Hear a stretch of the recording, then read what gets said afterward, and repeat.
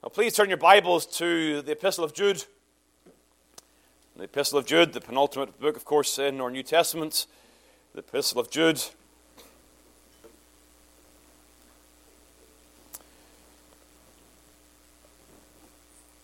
And we're going to read from the verse number 1. Jude, verse 1. Jude, the servant of Jesus Christ and brother of James, to them that are sanctified by God the Father, and preserved in Jesus Christ and called, mercy unto you and peace and love be multiplied. Beloved, when I gave all diligence to write unto you of the common salvation, it was needful for me to write unto you and exhort you that ye should earnestly contend for the faith which is once delivered unto the saints. For there are certain men crept in unawares, who were before of old ordained to this condemnation, ungodly men, turning the grace of our God into lasciviousness, and denying the only Lord and our Lord Jesus, only Lord God and our Lord Jesus Christ. I will therefore put you in remembrance, though you once knew this, how that the Lord, having saved the people out of the land of Egypt, afterward destroyed them that believed not. And the angels, which kept not their first estate, but left their own habitation, he hath reserved in everlasting chains under darkness unto the judgment of the great day. Even as Sodom and Gomorrah and the cities about them in like manner, giving themselves over to fornication, and going after strange flesh, are set forth for an example, suffering the vengeance of eternal fire. Likewise also these filthy dreamers defile the flesh, despise dominion, and speak evil of dignities. And yet Michael, the archangel, when contending with the devil, he disputed about the body of Moses, durst not bring against him a railing accusation, but said, The Lord rebuke thee. But these speak evil of those things which they know not, but what they know naturally as brute beasts, in those things they corrupt themselves. Woe unto them, for they have gone in the way of Cain, and ran greedily after the heir of Balaam for reward, and perished in the gainsaying of Korah. These are spots in your feasts of charity, when they feast with you, feeding themselves without fear. Clouds they are without water, carried about of winds, trees whose fruit withereth, without fruit, twice dead, plucked up by the roots. Raging waves of the sea, foaming out their own shame, wandering stars, to whom is reserved the blackness of darkness forever. Amen. May God be pleased to bless His word to our hearts today and help us to come to this time around the table. You will know that Jude is here addressing a problem that is in the church. Not an uncommon problem. We see it addressed in various of the New Testament epistles, but false teachers have crept into the church. Verse number 4, for there are certain men crept in unawares. These are not outside preachers, but are men who have infiltrated the church. They've come in and they are spreading false doctrine, and that false doctrine is having an impact upon the people of God.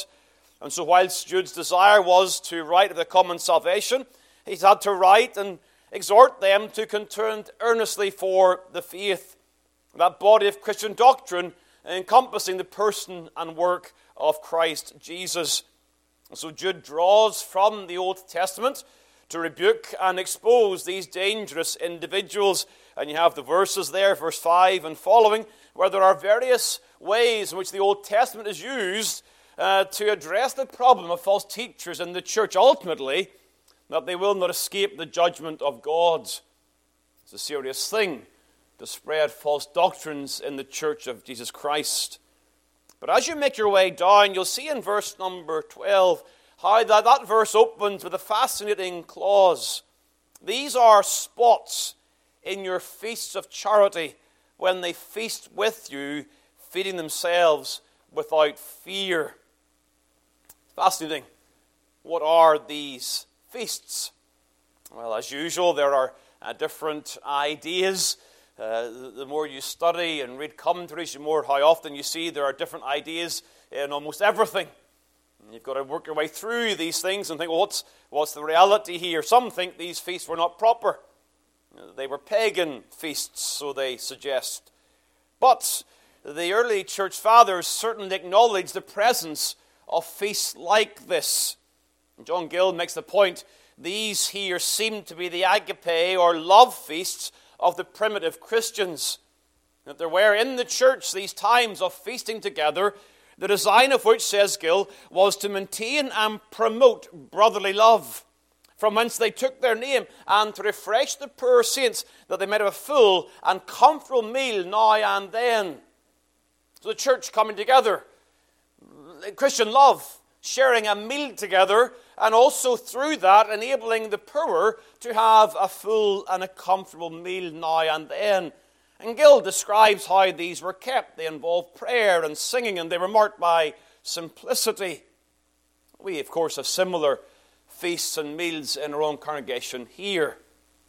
I think we get some idea about these feasts from Paul's writing to the church in Corinth. And you go back to 1 Corinthians chapter 11, and you will know that in that chapter there is the addressing of the Lord's Supper. And one of the things that's addressed there is, well, the abuse of the Lord's Supper and what's happening there. And it says in verse number 20, when ye come together therefore into one place, this is not to eat the Lord's Supper. For in eating everyone taketh before other his own supper, and one is hungry and another is drunken.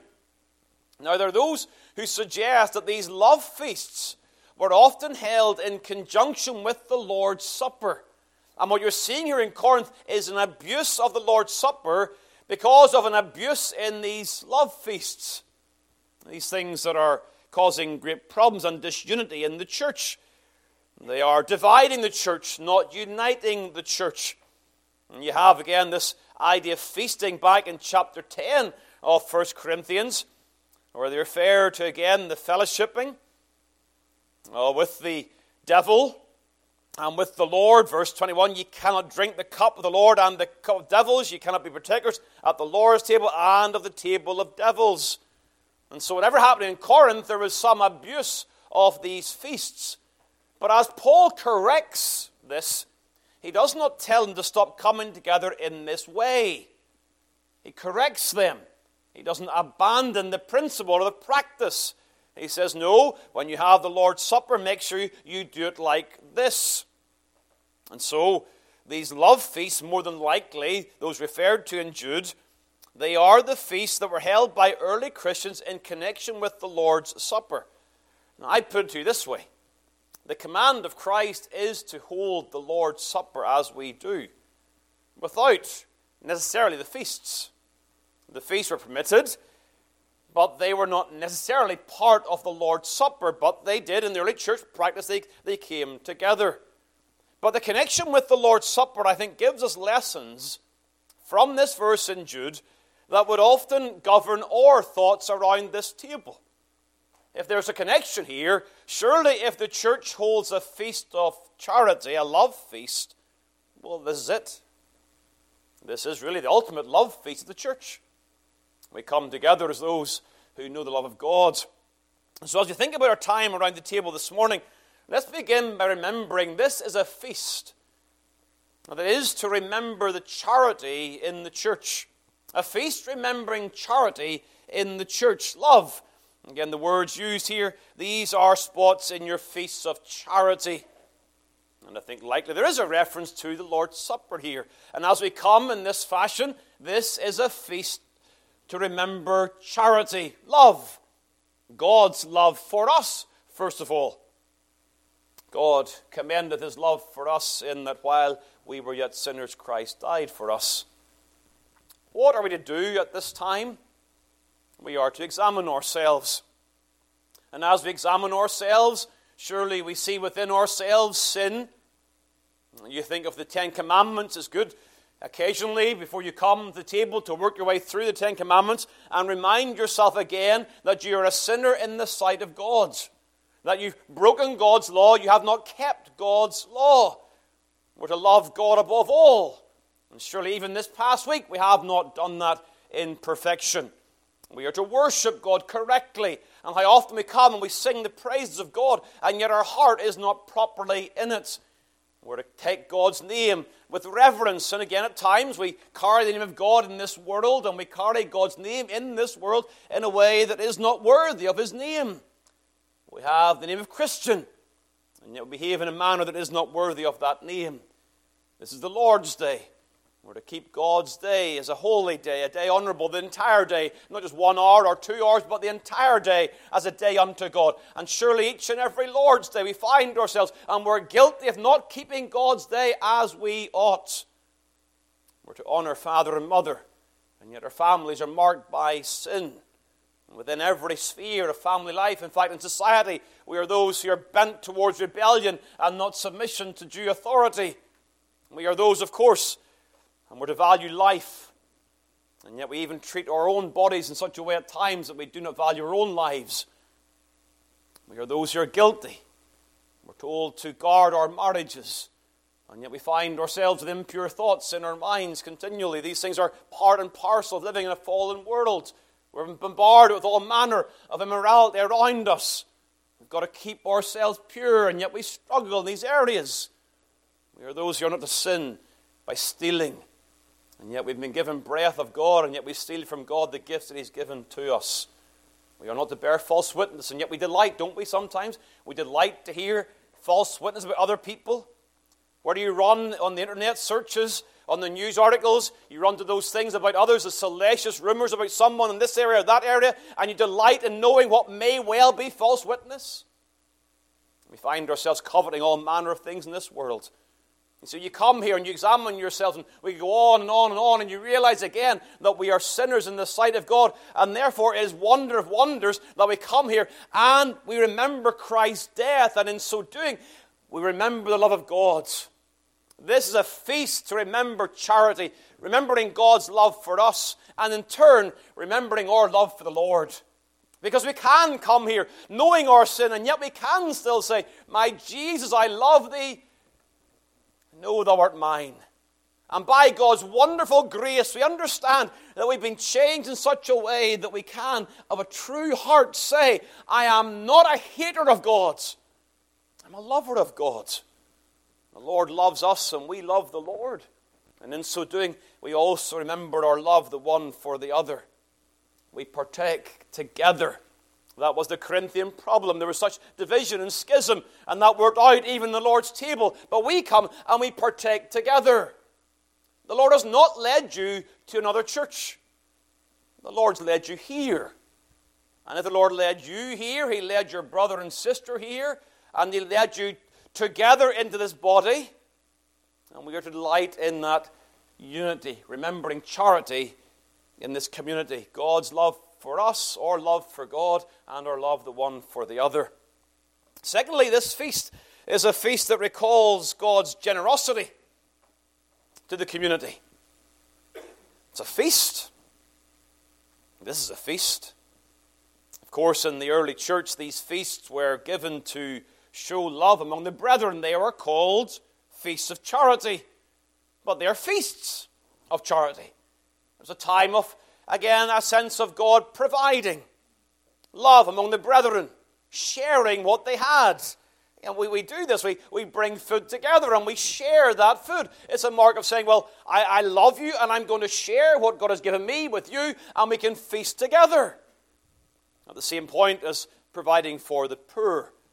This is true Christian fellowship, but it is a mark of God's generosity to us that we have these feasts, food to sustain and food to delight. Isn't that what makes a feast different? Now, again, if you're good, you will delight whatever you have. No matter how simple the food may be in a given day, it will bring you delight. But there's something about a feast that is given intentionally to cause delight. The flavors, the smells, the appearance, all of this, and then you're all hungry now, I understand that. But you get that in a feast. It is to provoke delight. It's not to be a drudgery to feast. It is to be a delight. And what we see physically here, of course, points us to the great gospel feast spiritually. Isaiah 25 reminds us that God in Mount Zion in Jerusalem made unto all people a feast of fat things, pointing to Christ in the gospel. Christ comes and brings a feast of fat things. Christ.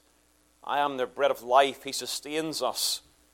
But Christ is not properly honored if we simply are sustained by Christ without delighting in Christ. And so as we come around the table, we are to rejoice in God's generosity to us. He has given us a feast of gospel promises, a feast of gospel blessings, a feast of gospel pleasures, things that we can think upon and meditate upon and delight in today as we come around the table. The Lord God has been generous to us, not miserly, not in any way reluctant in blessing us, but has blessed us with all and every spiritual blessing in Christ Jesus. And so list them. Think of all the things the Lord has done for you and given to you even personally. Of course, the feast is Christ, but every spiritual gift comes in Christ, wrapped in Christ. You have the blessing of your regeneration.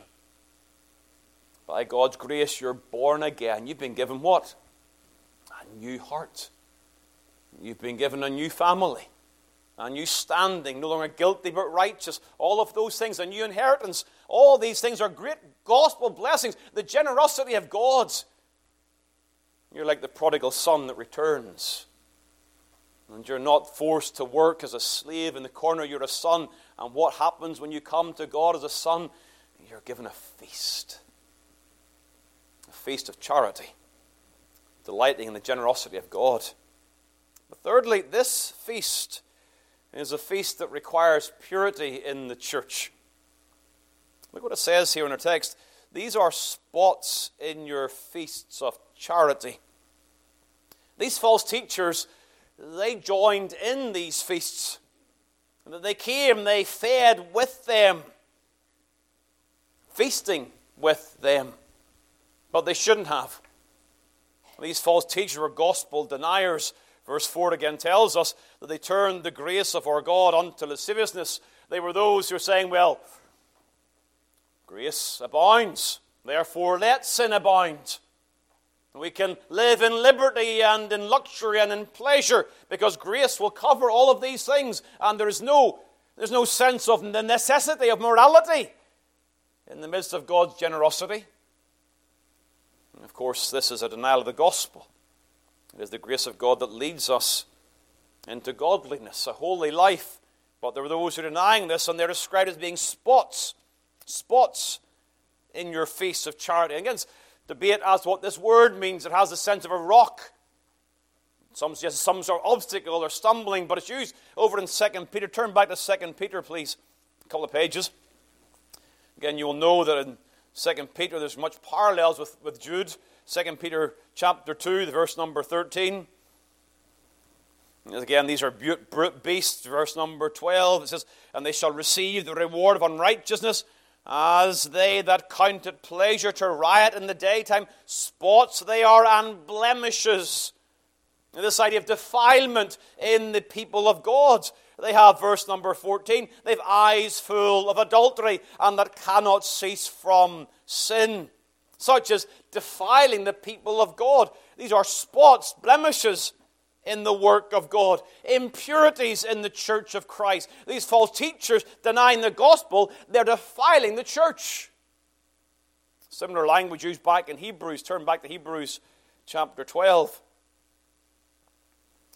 Hebrews chapter 12, we have the exhortation that we're to look diligently lest any man fail of the grace of God, lest any root of bitterness springing up trouble you, and thereby many be defiled, lest there be any fornicator or profane person as Esau. You see the connection here? That as people apostatize in the church of Christ, they thereby defile the church by their continued presence. Sin in the camp, the Achans in the people of God. And so at present, those who are present in these love feasts, in their false teaching, in their gospel denials, were abusing the church and defiling the purity of the community. We need to guard. We need to guard the table to preserve the gospel. This table is a pure table. That's the intention. That we must not tolerate sin in the church and thereby defile the body. See, this table is intended by God to be a reflection on earth of the reality in heaven's court. Whilst all may observe, all may not partake. There is to be discernment made, yes, even in the church leadership, discernment made as to the rightness of people receiving the ordinance. And that's not people lording it over others. That's a recognition. This table is marked by purity. You see, we are those who must remember this table is a gathering of the justified. This is the Lord's table for the Lord's people, those who are justified freely by His grace. But those who are justified have also been sanctified and are being sanctified. It's a table to mark purity, not sinless perfection. But those who acknowledge the grace of God, and when they sin, run to Christ, acknowledging their sin, not hiding their sin, but confessing their sins, and realizing that we're only sinners saved by grace. Thankful for grace, but careful not to be gospel deniers by abusing grace. You've got to remember that here. This is a table that requires purity.